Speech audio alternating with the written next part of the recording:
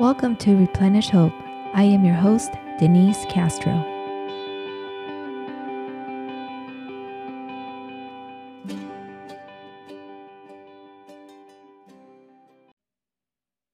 Hi, and welcome to Replenish Hope. I am your host, Denise Castro. And as you know, we will be talking about Celebrate Recovery, and we'll be sharing many stories about recovery and healing and how that can be done and how it is possible for everyone. And today I am going to present you Miss Carla. I met Miss Carla 1 year ago when I walked through the doors of CR here in San Diego, California, and sitting there and listening and hearing her story and also seeing her lead has been a blessing and also very freeing for me as a person just sitting down and listening and watching. But Miss Carla, thank you so much for saying yes to my invitation. Thank you. Absolutely. Thank you for the invitation. You know, Miss Carla, I was reading your story, and one of my favorite things to read is I love reading novels, but based on true stories combined together. And I really, although there were a few pages, I didn't want it to stop. Like, you are really talented in your words, how you write them. So thank you. Thank you. It was very challenging trying to get just enough in there, and so yeah, I'm just gonna start. This really inspired me to start actually writing a testimony book. Yeah, I think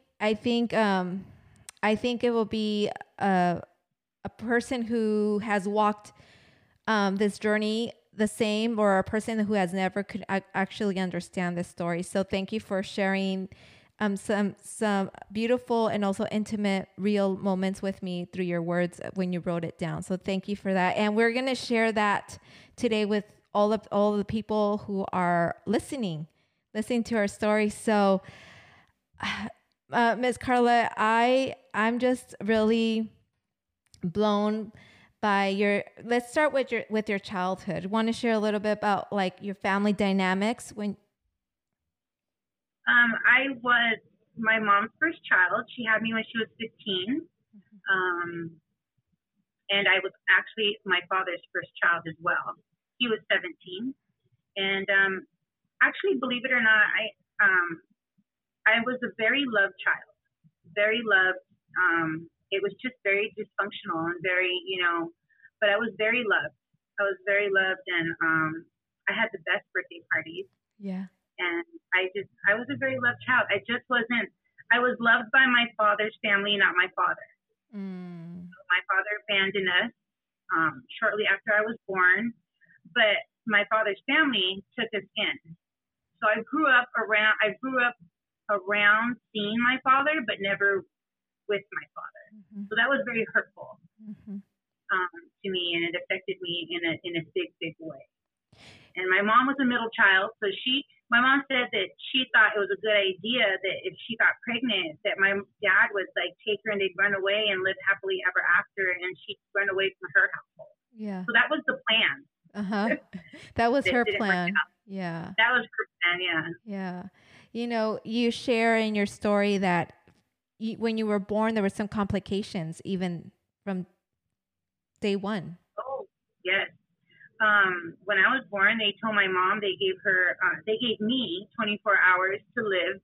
They thought, or I had spinal meningitis, and so they advised my mother that they should baptize me right then and there in the hospital, and so they did. Yeah, they did baptize me, and the very next day I was cured. The next day, so I know that. Yeah, the very next day I was cured. It was all gone. So I knew. Yeah, and now that I look back and I see my whole life, I know that God has had his hand in my life since the beginning. My goodness. Like you were healed, remember, like at that moment. Yeah. I think, Miss Carla, you had faith since day one, not even knowing you had faith. Oh, my goodness. Well, God had a purpose and a plan, Yeah, yes, he does. Yes, he does. You know, you shared how you just mentioned right now how your parents were so young. I mean, you're 15 and 17, and when your bio dad decided to, just decided to do his own thing, that changed your mom, who she was, didn't it? Yeah, unfortunately, it really did. It really broke her, and she couldn't live past that for a long, long, long time. Yeah. I just seem, I mean, she till this day she still tells me that she dreams of my father and she dreams about still being that they got back together again. Wow. Like it never left her. Never left. She really loved that man very much. Yeah. Yeah. She did. So in that moment of, because it was so many years that she was so sad, what did she use to fill that void? And what happened to you, Miss Carla, in that time as a child to 16? So my mom when she had me, she dropped out of the 8th grade and she never went back. She became a welfare recipient and she started drinking. We come from a family of alcoholics on both my father's side of the family and my mother's side of the family, and her father and her mother were alcoholics, and that's what she was taught. And so she turned to alcohol, and she just drank her little heart away, and was with different men, and it was a rough bring up because of the alcohol, the parties at night. You know, my mom was the type of person, she was the partier. She was the good time girl where when the bar closed, she invited everybody back to the bar. Mm-hmm. And I was there sleeping, and I saw things that I shouldn't have seen, and I heard things I shouldn't have heard. And yeah, it was very traumatizing. Yeah. Were you, yeah, go ahead. Sorry. In that midst of being hurt and traumatized, I can see that you grew up on your own, taking care of yourself and taking care of her. Yeah, there was a time I was around 5 or 6 when one night my mom came into my room and she kneeled by my bed and she woke me up and she said she would just start crying. She'd just start crying and just apologizing and saying how sorry she was for being such a bad mom and giving me the life that she was giving me. And I felt so bad for her, and I just told her, Mommy, it's okay. It's going to be okay. You'll see. One day our life is going to get better. Everything is going to be better. And I feel like at that moment, the tables turned, and I felt like after that, I felt like I was the mom and she was the daughter. Yeah. Yeah. And I just wanted to grow up. Everything I did, I didn't want to hurt her. So when bad things happened to me not telling her was like me protecting her because I didn't want her to think it was her fault. Mm-hmm. But at the same time, there was nobody there to protect me when I was, when those bad things were happening to me. Would you like to share the pain of what were the things that were happening to you in that time, Ms. Carla? Yes. It just, it seemed like I had a magnet or a bullseye on my forehead. Like I said from the beginning, it seemed like I had a hit out on my life. The devil was out to destroy me from the beginning. I started being molested I can't remember exactly the age.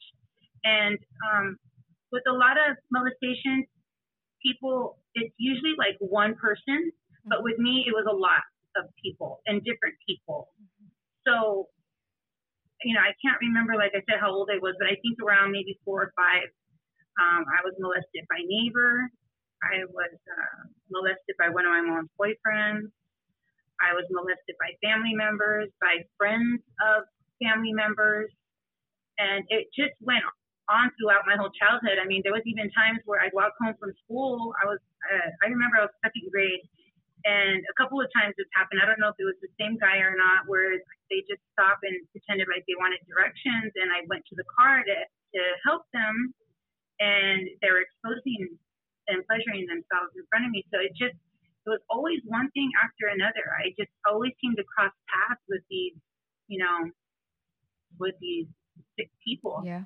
And so that's throughout my childhood, that's how that was.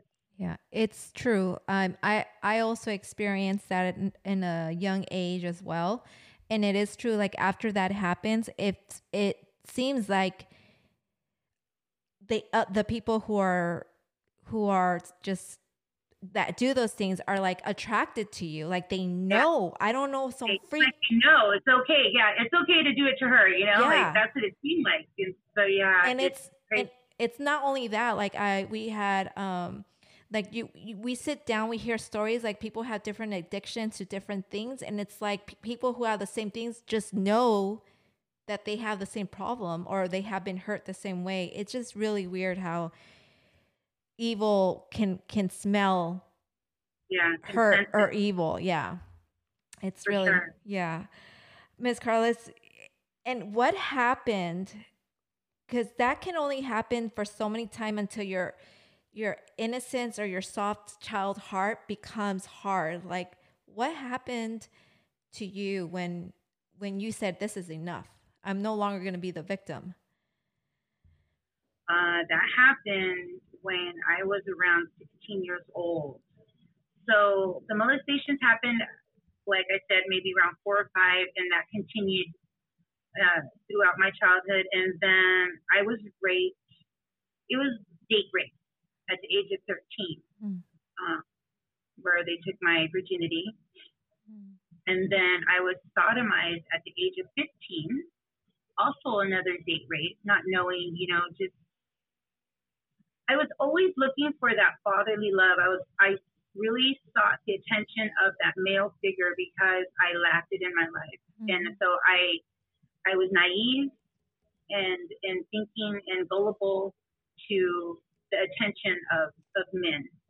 And so at 15, after that, so 16, I fell in love for the first time. And at that time,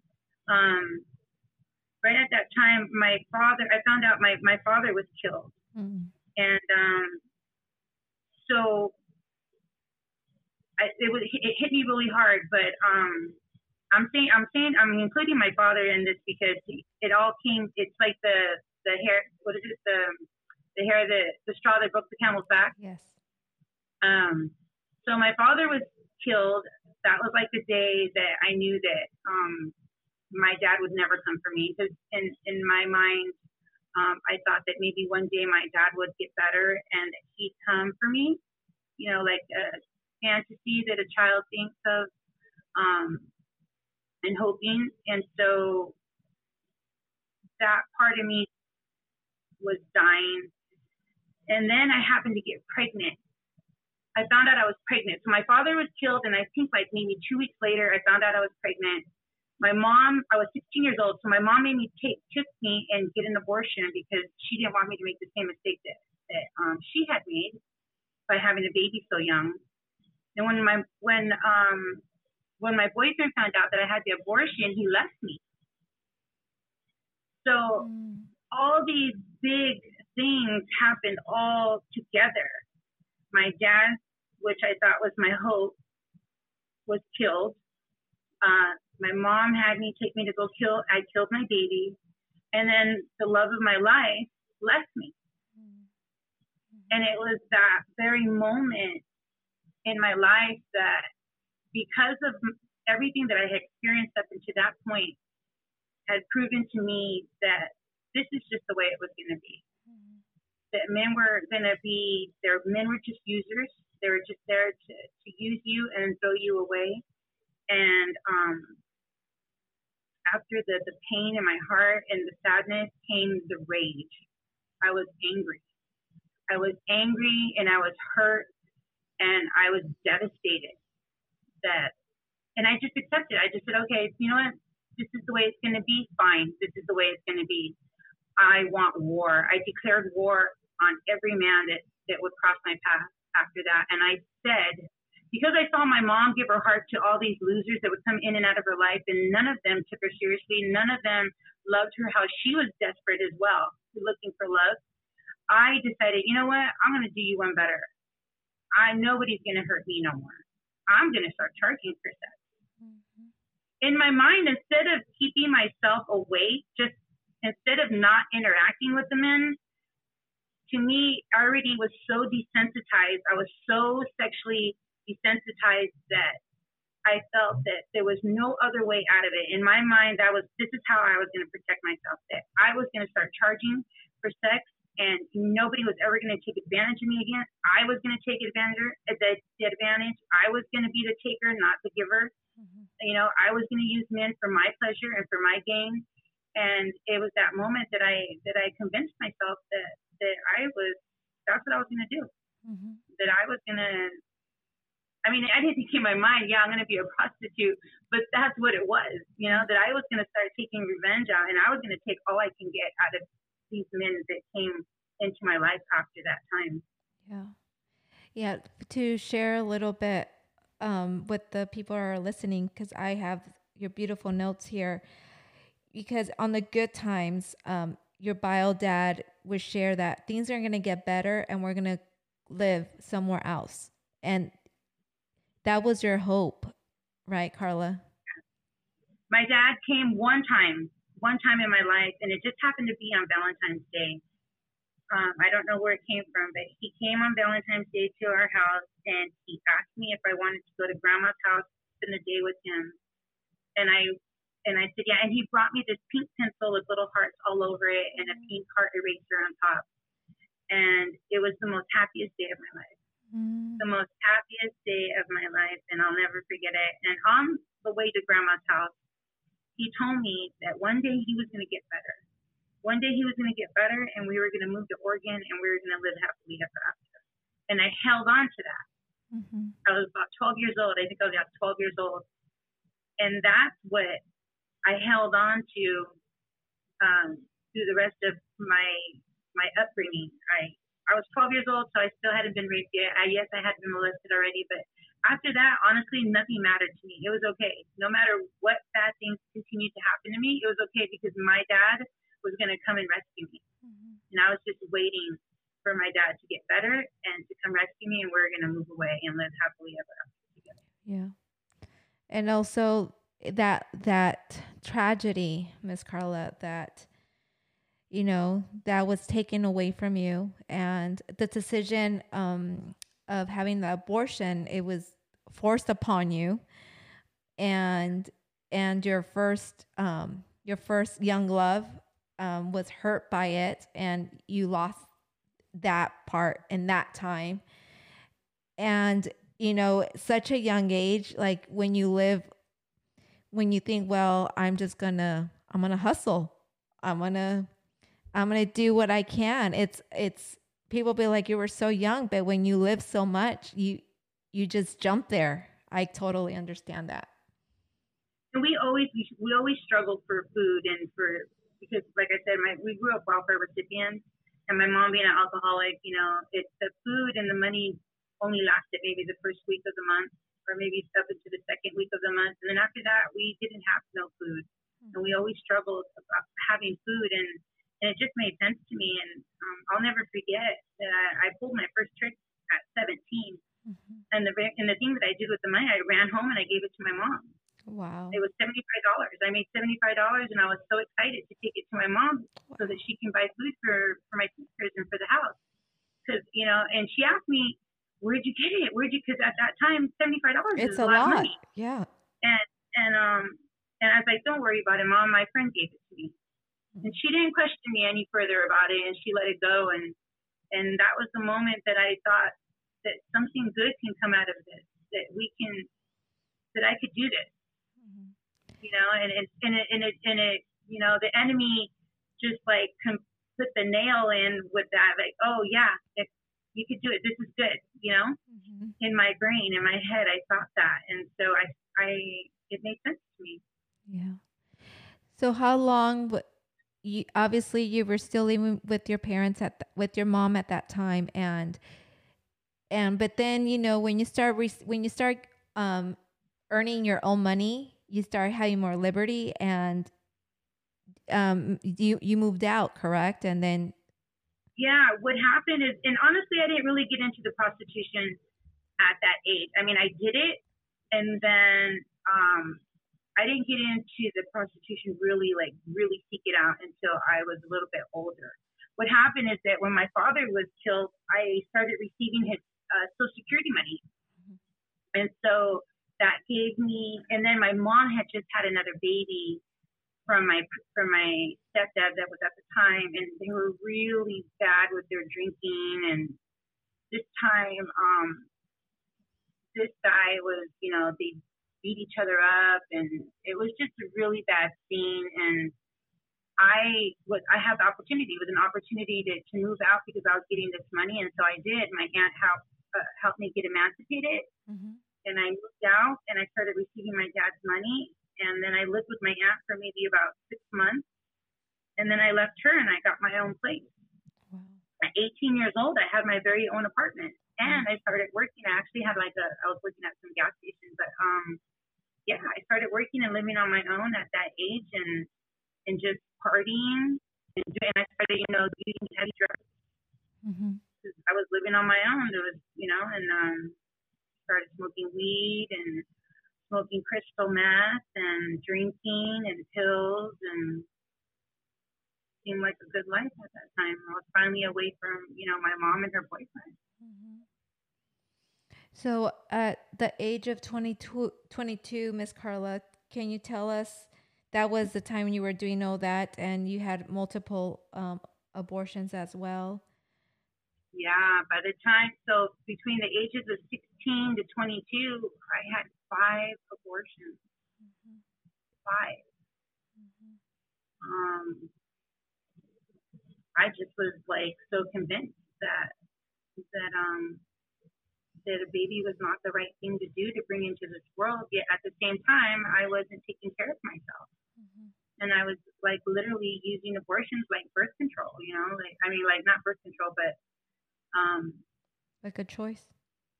Yeah, it was just, by the time I was 22 years old, I already had 5 abortions. And it's amazing. It's just amazing how blind you are in that time that I was, because now I look back and it's like, oh my God, I can't believe I did that. I know the first one's not on me, but the other 4, yeah, those were on me, and so I was, by the age of 22 years old, I already had 5 abortions. Yeah.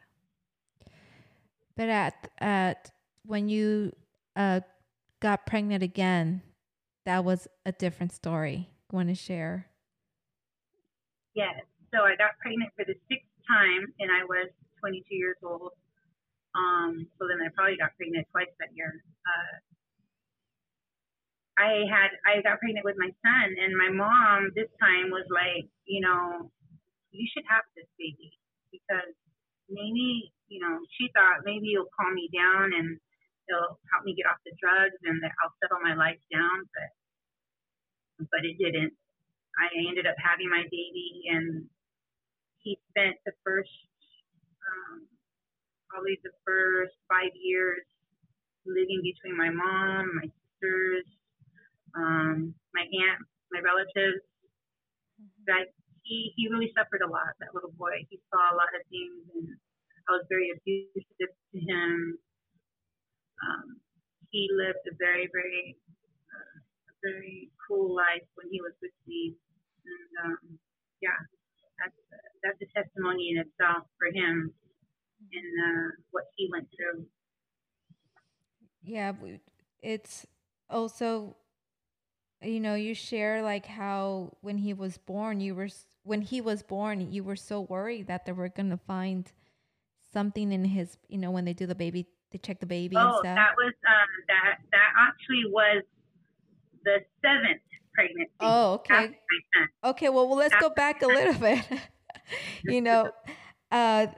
The thing amazes me that you were still working and doing reading cards and stuff like that. I always wonder, were you right on in some of the things, or you were just not? No, I was. I mean, people came to me all day long for stuff like that. I realize now that when you're spiritual, you're spiritual. It's just, but I was serving the wrong person, and I was pulling my information from the wrong area. When God gives you certain things, they're your gifts, and they're not taken from you because they're given to you from birth. And so when I was 22, okay, so I had my son. I got my very own apartment in Imperial Beach, and that's when the heavy, heavy drugs started. The prostitution really started, the witchcraft. I mean, I would, if I wasn't selling you drugs or selling you my body, I was charting the skies for you. I was doing people's astrology charts. I was reading cards. I actually was pimping out other women that were homeless on drugs that came my way that had nowhere to go. I let them stay with me, and so I was really, really bad at that time, and really, really just, yeah, that was Yeah, it's interesting how you said, like, because you're a leader and you have a heart for women, and it's amazing how in the good you can do so good, and in the bad you can do so bad. Yeah, straight taking them to hell with me is what I was doing, but now, it's just, God, it makes sense now when you look back though, and seeing like, God gifted me, this heart and this compassion to want to help people. I loved helping. I really thought that it was my gift, to be able to sit there and I used to have this little hourglass, thing on my desk. I used to have a desk right there in my house doing drugs, and people would come and sit on a couch like a psychiatrist. It was so, used to sit on my couch, and I'd sell them drugs, and then they'd sit and talk to me about their problems, and I would just sit there and talk to them and listen to them and then advise them. And I told them they only had this much time to talk to me about it because I was busy. Are you serious, Carla? Like, next. Seriously, wow. It was revolving doors. My goodness, that's amazing. I mean, like, that's what people need. But that is so funny and amazing. But I didn't give them hope. I was damning them. Well, this would only go. Yeah, I get it. I get it. So it's poor people, but I had it was really hard to get away from the witchcraft. I really sought out spiritual things. I really had a hunger for it, but I just was in the wrong,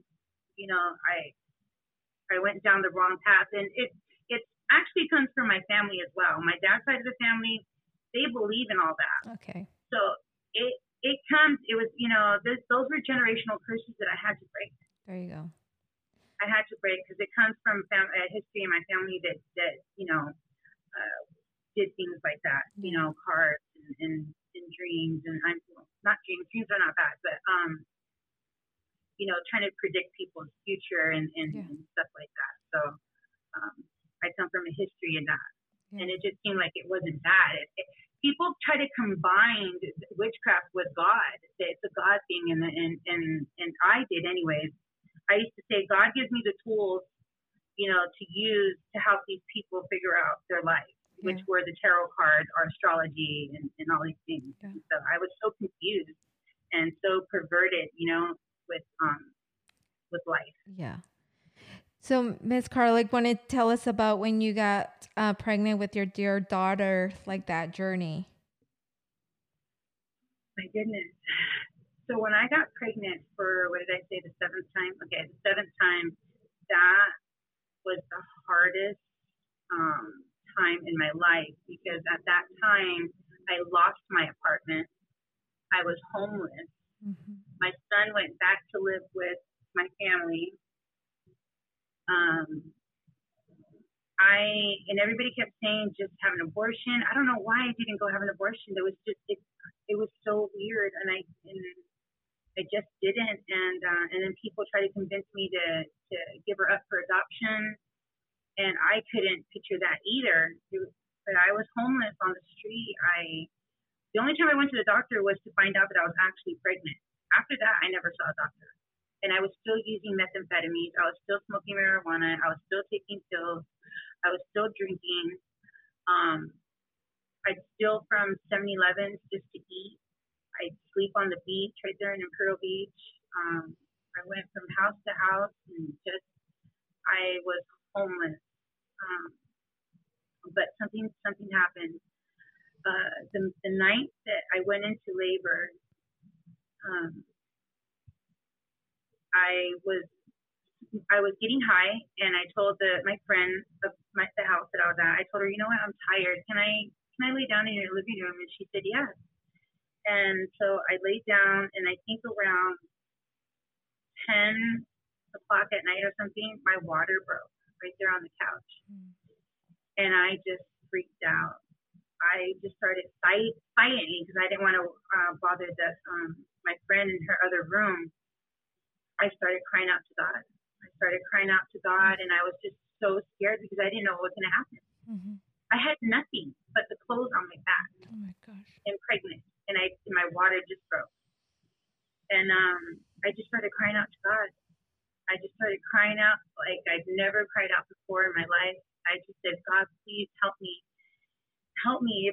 If this baby's born with some deformity, or if this baby's born dead, or if they take this baby away from me all because I'm a no good drug addict, I will never. I told God, I said, I will never, ever forgive myself. Ever. I will never forgive myself, God. You just take my life. I don't want to live. Please just let my baby be okay. And about 1 something, I couldn't take the contractions anymore. And I went and told my friend, can you please take me to the hospital? And she did, and she dropped me off and left me there. And I continued to pray and just keep praying. And I asked God, please, please, please help me. And please let this baby be okay. I mean, I didn't know what I was having. I didn't know I was having a boy or a girl. I didn't know anything. Mm-hmm. And my friend had went and told my mom that I was in labor. And my mom came right before the baby was born. And like around 9:06 in the morning, my daughter was born. Wow. Believe it or not, she was like 7 pounds. I don't remember the ounces. But she was like a 7-pound baby. Wow. She had all 10 fingers, all 10 toes, 2 eyes. Everything was perfect when I looked at her. But every time they took her to take tests, I kept thinking that they weren't going to bring her back.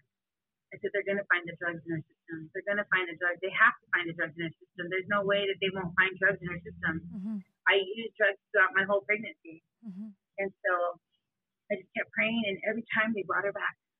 And they must have took her like, I don't know, I'm thinking like 3 times. Mm-hmm. 3 times, oh, we're going to check this or we're going to check that. And I was like, okay. And I lied to them. I told them that I had had my prenatal care in Mexico, mm-hmm. and that I was just visiting my mom that day. Mm-hmm. And I happened to go into labor. Mm-hmm. They can't, and so I had nothing. My mom ran across the street and bought my baby an outfit and a diaper and a bottle and a car seat in order to take her home. Mm-hmm. And when they allowed me to leave that hospital, mm-hmm. and I got to carry my baby out of that hospital, it was at that very moment that I knew that God existed and that God listened, that I mattered, that I wasn't too little of a person, that I wasn't too far gone, that I wasn't such a piece of nothing, that He wouldn't hear me, mm-hmm. that He heard me, mm-hmm. and He listened, and He had mercy on me. Mm-hmm. At that very moment, grace. I didn't deserve that. I didn't deserve my baby to be good. I didn't deserve my baby to be healthy. I deserved nothing. And He gave me everything. Mm-hmm. And that was the pivotal moment in my life about God. When it came to your God moment, that was my God moment. Mm-hmm. That was my God moment when I walked out of that hospital with my baby girl in my arms, knowing that she was okay. Mm-hmm. Despite everything that I put her through, she was okay. Mm-hmm. And it still took me a year. Still took me a year being on the street. I was on the street. My mom let me go home, and I stayed at home for like maybe 3 weeks or 2 weeks. But then she ended up kicking me out because I kept leaving and this time I left with my baby. She didn't keep my daughter. I went out into the street with her, and now the pressure was even more because I had to make sure that I made the money to pay for the hotel room every night so that my baby girl wouldn't sleep out in the street. And that's when things really got ugly. Things really got tough. I had to allow things to happen to me just so I could get the money to make sure that we didn't spend the night on the street, so that they didn't take my baby. You know, because police would have saw me sleeping on the street with my baby, they would have took my baby. And so it was but shortly after, I think almost a year, I got pregnant again within those 3 months of my little girl was, I don't even know if she was 3 months yet. And that's when I just couldn't take it anymore, and I couldn't perform anymore, and I just pushing that little baby in the stroller all over the streets, and then pregnant again. I finally started looking into getting to a program, and I did, and that's when the San Diego Rescue Mission opened the doors to me. Wow. Yeah, and it's a great nonprofit here in San Diego, California, and downtown, and they do amazing things. They in-house families or single parents to get recovery, and also if you have children, they help you out as well. They let me do my recovery with my children. They never took my children from me. Wow. And that you can't hardly get any. I mean, that is amazing. You know, I did recovery with my baby. My son, I ended up getting my son back from my family, and the San Diego Rescue Mission saved my life. They saved my life. They saved my children. You know, I owe them.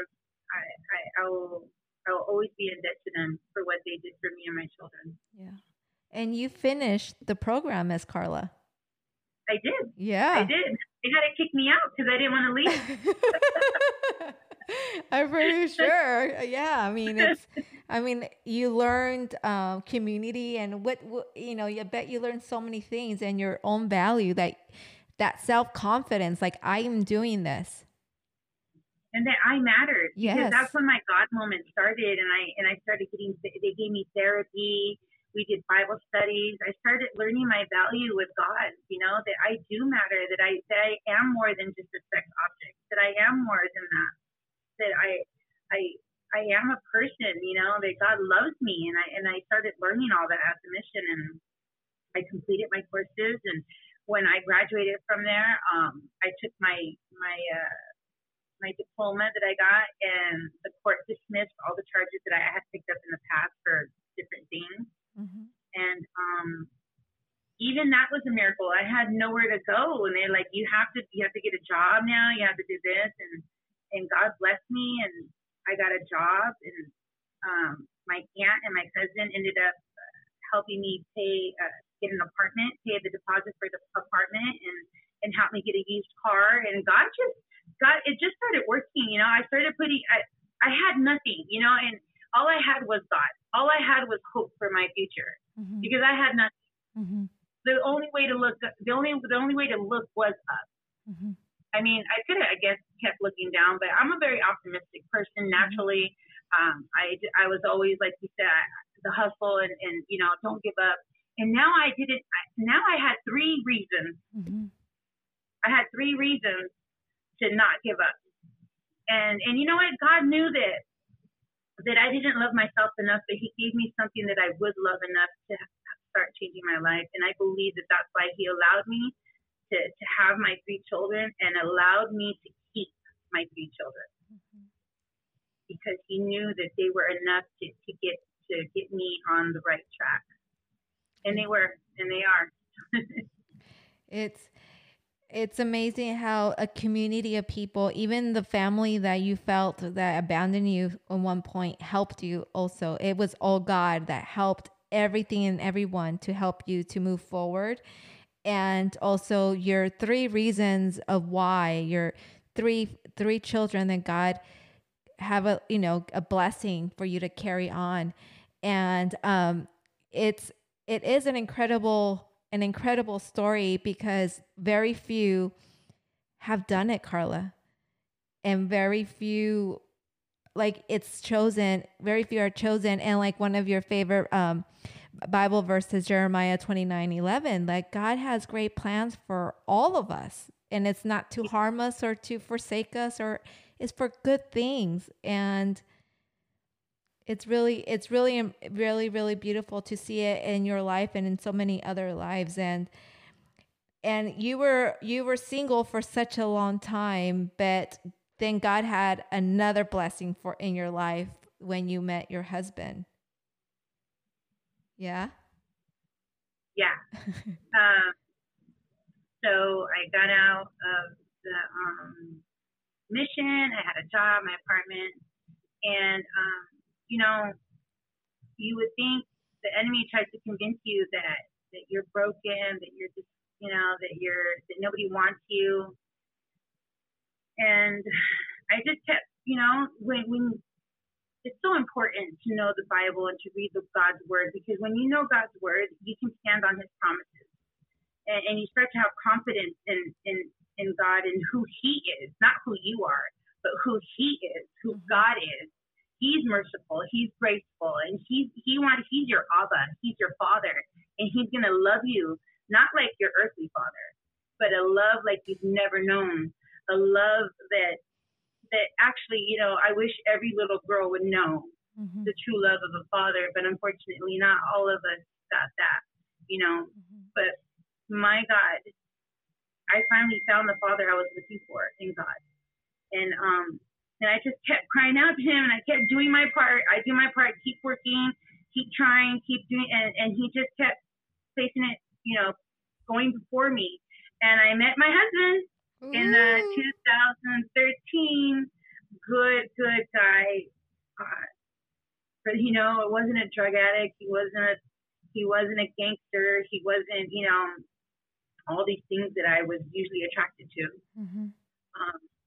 And he decided to love me and love my 3 children and make a life with me. And we got married in 2016. Ooh,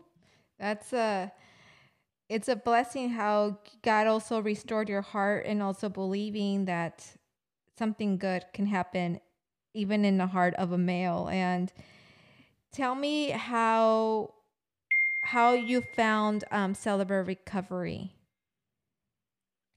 So another best thing in my life. Yeah. Saved me. So when I got married to my husband, when I got out of the San Diego Rescue Mission, I was attending The Rock. So, but when I met my husband, him and his family, his mother and his father, attended Bonita Valley Church. And he kept trying to convince me to change churches, and I didn't want to. But he finally convinced me, and so I changed churches from The Rock to Bonita Valley. And so I started going there, and even after I left the mission and I started working and all that, there was still something broken in me. There was still something wrong, and I didn't know what it was. And I started, and I never went back to the drugs. Thank you, Jesus. I never went back to the drugs, but I did still drink. And at first, the drinking wasn't bad. Like when, it wasn't bad. It was like a weekend warrior thing where I just drink on the weekends, or maybe I drank once during the week, and then the weekends. It was never more than 3 days out of the week or 2 days out of the week. It was, it seemed casual, under control and yeah. Especially because of where I come, my background. It's just if you drink every day, then you're alcoholic. That's a true sign, so I was okay still. Yeah. Even though I drink the whole weekend away, I was still okay. Yeah. So I thought. Yeah.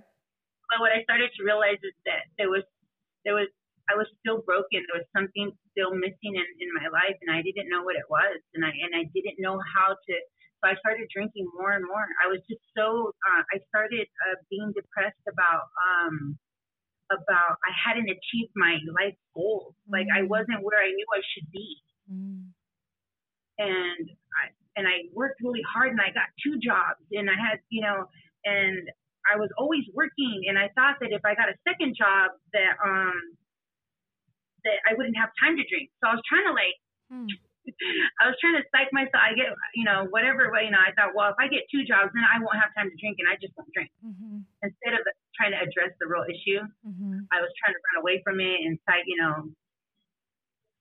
it somehow. And no, it didn't work. It just got worse. I was drinking on the way from one job to another job, so the drinking got really bad. And I told you, I've always been a spiritual person, and I really sought after God. And I just didn't understand why I couldn't move higher, why I couldn't, my life just was at a standstill. I could not evolve. I couldn't move on no more. I was just where I was at.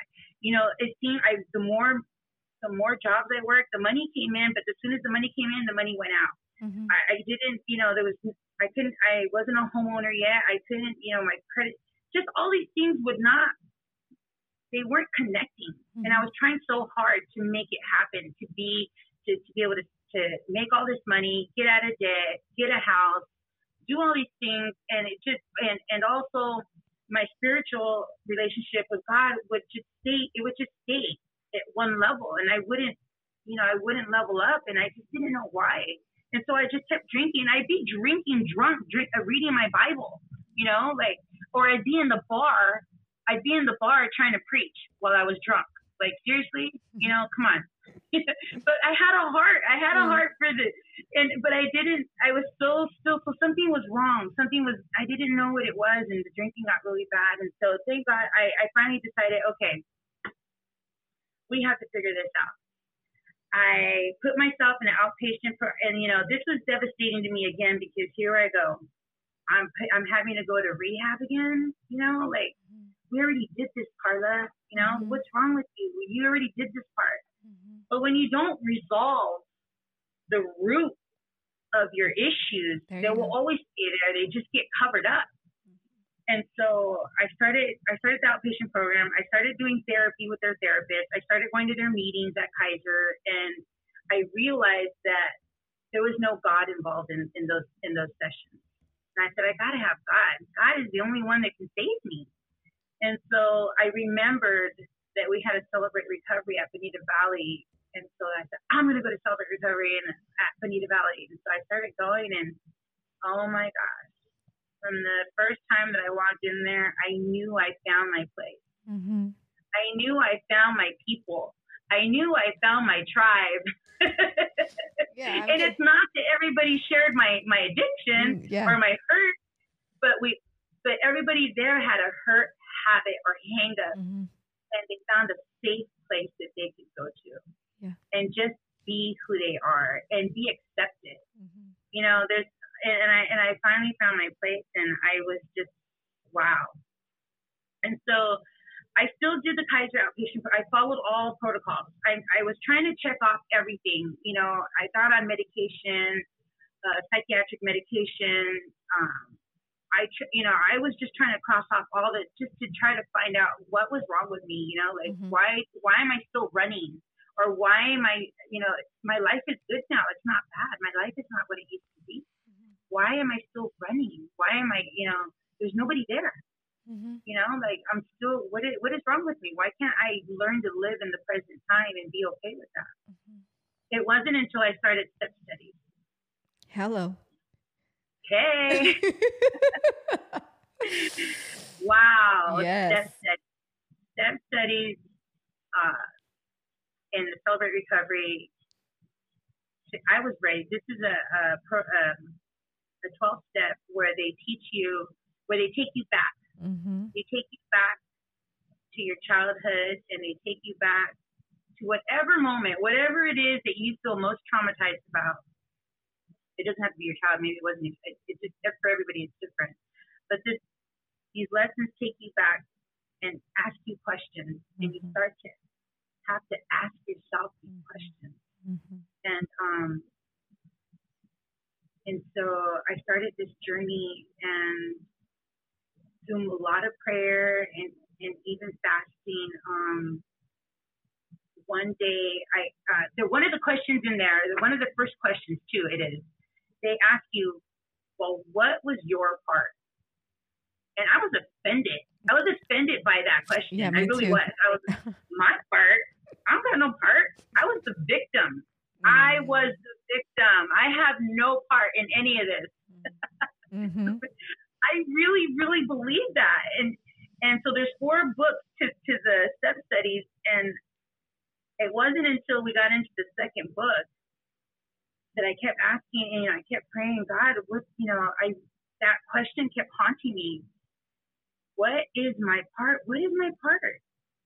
And one day on my way home from work, I was driving and I kept praying. And actually, I was involved in a fast at that time, and I was helping to pray for someone, and they were praying for me.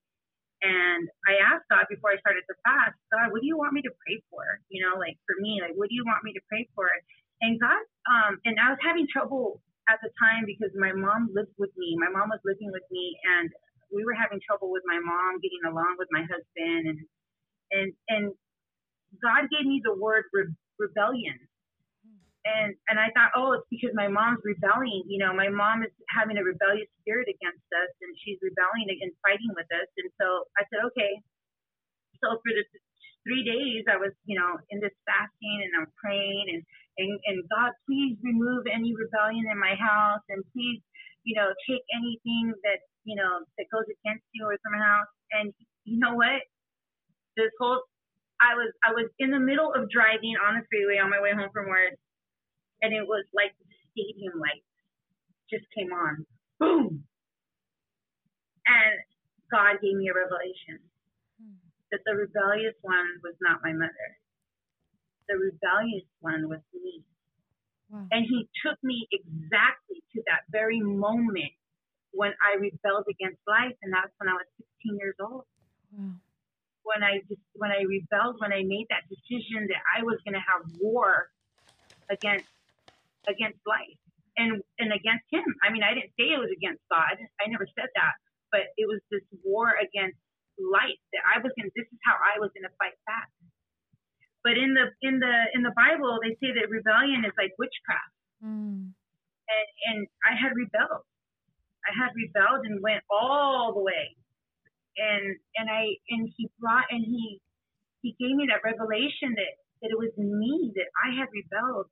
And I was like, oh my gosh. I just started crying and just asking for forgiveness. I repented. I said, God, I am so sorry. I never meant to rebel against you, Lord. I never meant it to be against you. I just, and he knew I didn't have to explain, but he just wanted me to see where I had, because I kept asking, what was my part? What was Carla's part in all of this? My part was that I decided to rebel. I decided to take vengeance on my own. I decided that I wanted to seek out revenge on my own. And that was my part. And I'm telling you, Denise, when the moment that I realized that and I started repenting, I felt the chains break off of my life. I felt something just lift up off of me. Wow. I don't even know how I got home that day from work. It was just so and I didn't crash or anything. It was like God just took me back to that time when it happened, and he showed me, and wow, and I was free. And that very moment, I was finally free from the demons. I was finally free from myself. I've been running from I was finally free from myself, and it couldn't have happened. It happened because of Celebrate Recovery and step studies that God was able to take me down deep to that dark place back in time when that happened to me, and I was free. I was very free at that very moment, and I can't. There's no words to explain it. Other than that the chains were broken. The chains were broken and they were lifted off of me, and it was, wow, such a revelation. Such a revelation. And ever since then, God is still working with me with things. And, now that I'm not drunk anymore, he could even work on me even deeper with about personal things. Because now when you start really looking in, you find yourself in a position where you're willing to hear, you're willing to listen, and you're willing to accept, hey, you know what? Yeah, I guess I was like that, huh? I guess, yeah, wow, I guess, yeah, I was. And God, and like that, and now God can work with me, and now God's working on me, and now the Holy Spirit is a lot louder and quicker, in me to where I'm, oh, okay, I'm sensitive now, and now look, now I'm leading, I'm helping people, I'm helping to celebrate recovery, and I'm doing all the things that I always wanted to do, but for God. There you go. And with God, there's hope, and with God, there's a future. That's right. Yeah, I would love to read one of your quotes here. And I was going to ask, how do you replenish your life, and how do you replenish your life with hope? And like you said, you're helping others, you're involved in something that you have walked it out, you continue to walk it out. And that is, I know that is a big way to replenish your hope. But I would also like to quote one of the things that you wrote down in the notes that you sent me. And it says, "For the first time in my life, I can now say I am clean and sober, happily married, and a proud mom of 3 amazing children. And I will spend the rest of my days like Acts 20:24 says. However, I consider my life worth nothing to me. My only aim is to finish the race and complete the task the Lord Jesus has given me. The task of testifying to the good news of God's grace." Amen. Yes. And that is all grace. Yeah. All grace. My whole life is grace. Yeah. His grace. And the beautiful thing about God, and the beautiful thing about recovery, of all kinds of recovery, is that grace is given freely to everyone who accepts it. Everyone. Yeah. Everyone. Yeah. He died for everyone. Yeah. Not one person, not some, but for everyone. Yeah. Jesus died on the cross for everyone, and it doesn't matter. My favorite Psalms is Psalms 139, and it's so near and dear to my heart because when I read it, it says, where can I go from your spirit? If I go down to the depths of the ocean, you are there. If I go, that you can't go anywhere and he's not there. He was there the whole time. And he still loved me, and he still patiently waited for me, just like he still loves you, and he's still patiently waiting for you. And that's everybody out there that hears this and listening to this. He loves you, he sees you, and he still loves you. Yeah. I think that's beautifully said. Ms. Carla, thank you so much for sharing your story. Thank you for choosing recovery and healing, and God is good. I'm glad that God created a Carla to help all of us. Thank you, Denise. And it's really beautiful to all of our listeners. We can all relate to something, and it's true what Ms. Carla said. And when you walk into a Celebrate Recovery, and in your town, they're all over the world.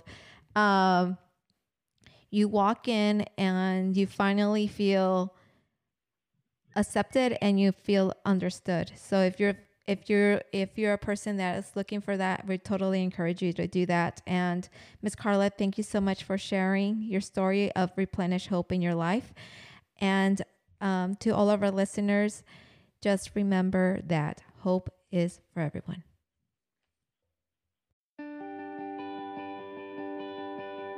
Thank you for listening to Replenish Hope. If you want to get daily doses of hope, please subscribe and share the hope with others. And remember, hope is for everyone.